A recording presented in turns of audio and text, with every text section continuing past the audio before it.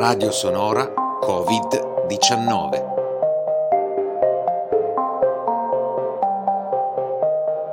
Gli speaker e gli amici di Radio Sonora si raccontano durante il periodo del coronavirus.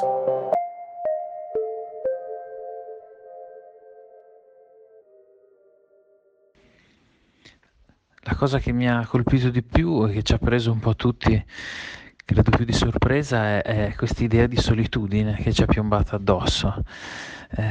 Sapere soprattutto gli ammalati e gli ammalati gravi che devono rimanere da soli in questo momento, ma anche tutte le persone. Ho letto che sono 3 milioni di persone in tutto il mondo in questo momento a cui è richiesto l'isolamento sociale. E questa è una cosa che ci fa riflettere. Le malattie come questa e quello che accade in generale nel mondo credo che non abbia un significato. Le cose che accadono e basta, senza volerci dire qualcosa. Poi l'uomo però trova una chiave con cui interpretare i fatti, e una chiave che possiamo darci è proprio questa, che forse ognuno ha sempre pensato troppo a sé. Siamo una serie di società, tutte però molto individualiste, dove l'individuo vale di più, ognuno pensa prima a se stesso e poi a tutti gli altri, e in realtà siamo tutti collegati e questo fatto è l'ennesimo che lo dimostra. Se quando questa cosa è nata in Cina ci fossimo subito occupati tutti di questo problema, probabilmente si sarebbe risolto subito. Poi è arrivata in Italia e nuovamente sembrava che fosse una cosa che dovesse riguardare solo noi e nessuno ci ha voluto aiutare. E così poi si è sparsa per tutto il mondo. E quindi l'idea che ognuno è primo a casa sua forse ci ha danneggiato anche in questo.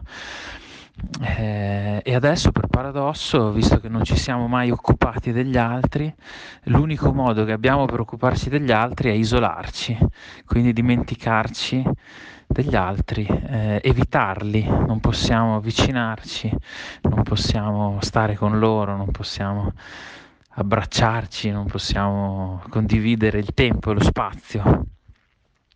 E questa è una pena quasi dantesca, un contrappasso, ovvero per farci capire che abbiamo bisogno degli altri dobbiamo stare senza di loro. E quindi speriamo che, insomma, che questa lezione indiretta che ci arriva da questo brutto periodo rimanga incisa nella nostra memoria.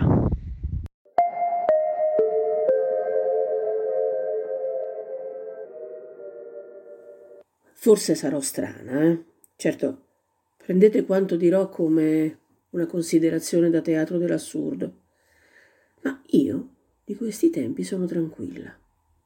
Oh, per tranquilla intendo naturalmente la parte che esclude la paura che abbiamo tutti di morire o di veder morire le persone che amiamo. Questo spero lo comprendiate. No, io mi riferisco allo stile di vita che abbiamo intrapreso, seppure forzatamente, stile che definirei sobrio. Vivere sobriamente è sempre stato il mio stile, il mio desiderio, il fine ultimo a cui tendevo, anche se quando lo spiegavo ai più venivo guardata come fossi una sorta, di fuori di cervello. Ah, forse lo sono? Lo sono. Io che mi beo della tranquillità, dell'aria pulita, del silenzio, della costrizione che abbiamo a evitare il superfluo e soprattutto, sì, soprattutto, delle città deserte, delle strade deserte, dei luoghi deserti. E mi è tornato in mente un dipinto del Quattrocento che si trova nel museo del Palazzo Ducale d'Urbino. L'autore è controverso, chi dice l'architettura urana, chi addirittura Piero della Francesca, chi altri, ma insomma va bene. Non è questo. Si intitola il dipinto La città ideale e raffigura una città rinascimentale, idealizzata, essenziale, sobria, perfetta, con le strade ariose, gli edifici di culto per l'amministrazione pubblica, le dimore private, armonicamente inserite nell'ambiente urbano. Eppure, nella città ideale, mancano le persone.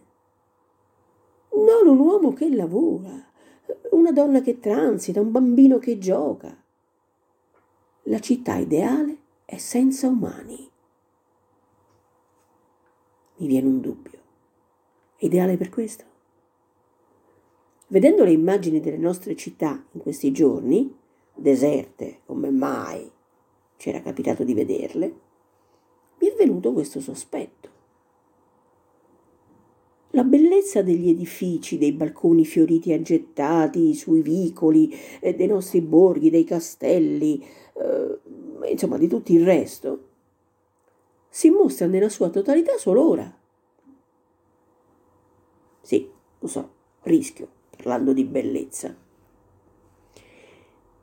Bellezza è parola misteriosa di cui nessuno conosce il significato, perché ciascuno ne dà una diversa definizione, insomma, una di quelle parole che è meglio non usare. Tornando al punto. L'arte è creata dall'uomo, ma l'uomo la macchia, la confonde, la minimizza. Solo quando il creatore manca, l'opera si mostra nella sua interezza. Solo quando il nostro sguardo la sfiora appena, lasciandola intonsa, incorrotta. Allora risplende. Attraverso l'opera l'uomo cerca la propria immortalità, sempre se l'uomo mostra rispetto. Dunque, le parole chiave sono due: sobrietà e rispetto. Lunga vita e prosperità.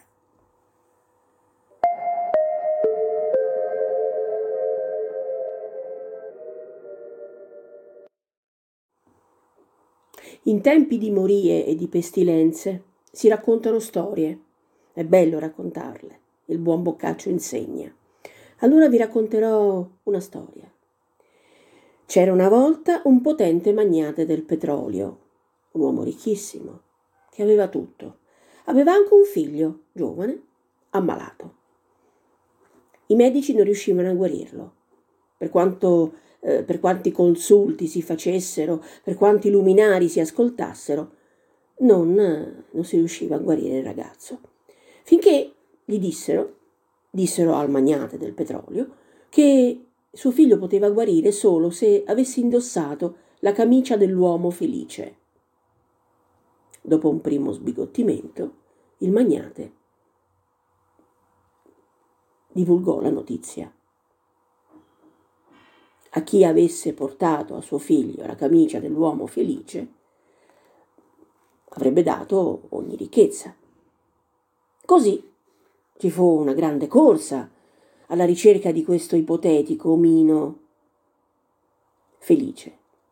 I cacciatori di tesori, si mossero i bodyguard disoccupati, gli influencer, i patiti di sport estremi e cercarono dalla cima più alta delle montagne fino agli abissi, alle miniere, alle grotte, cercarono monaci zen, eremiti sufi, cercarono qualcuno che non trovarono, perché anche chi era in apparenza felice, quando gli si poneva la domanda subdola, allora tu non hai più desideri, lì tutti cadevano, perché comunque qualcosa, la ricchezza, la potenza, l'amore, l'immortalità, ognuno avrebbe voluto qualcosina in più per essere veramente felice. Fu una ricerca vana, inutile, disastrosa. Il magnate quasi si rassegnava a perdere suo figlio, tutti rientrarono mogi alle loro case. Solo due scagnozzi, disoccupati, con scarso cervello e ancor meno cultura, continuavano la loro ricerca più per farsi una vacanza che per reale convinzione. E così arrivarono al mare, l'ultimo estremo lembo di terra del continente. Non era un mare vacanziero, un mare da vacanze familiari, da movida. No. Era un mare grigio, con un arenile grigio e qualche scoglio qua e là. Così si buttarono su un arenile per riposarsi, esausti, e intanto osservavano un omino che vicino a una catapecchia in cima a una scogliera pescava. Pescava con una canna da pesca misera che non valeva 2 soldi e prendeva il suo pesce. Questi li salutò con grande cordialità. Allora i due, più per uno scherzo tra loro che per convinzione, andarono dall'omino e gli chiesero a bruciapelo: ma tu sei felice? E quello disse: sì. Ma va, stai qui che peschi 2 pesci, ti stai morendo di fame. Pensa se avessi uno chef stellato che ti imbandisce una tavola meravigliosa. No, amici miei, io porterò a casa questi pesci che mi bastano, a me e la mia compagna. Lei li cucinerà in un modo delizioso e bravissimo. Sì, la tua compagna, immaginiamo, fecero gli altri ridacchiando. Pensa se vicino a te ci fosse una di quelle bellissime femmine che riempiono i rotocalchi, desiderate da tutti.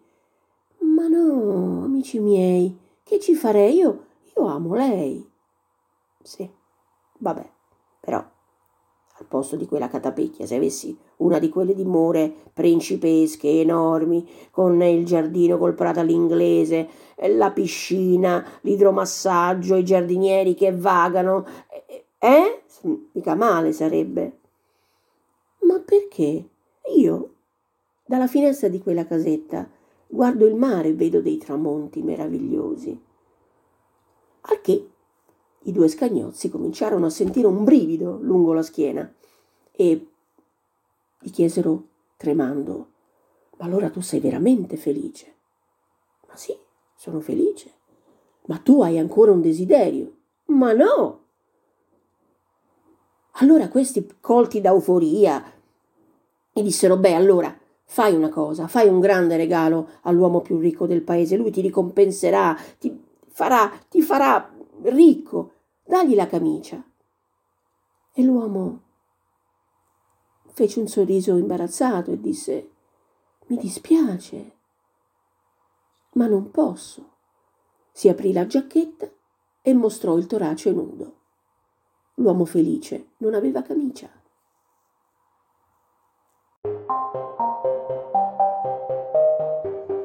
Fine 22° episodio.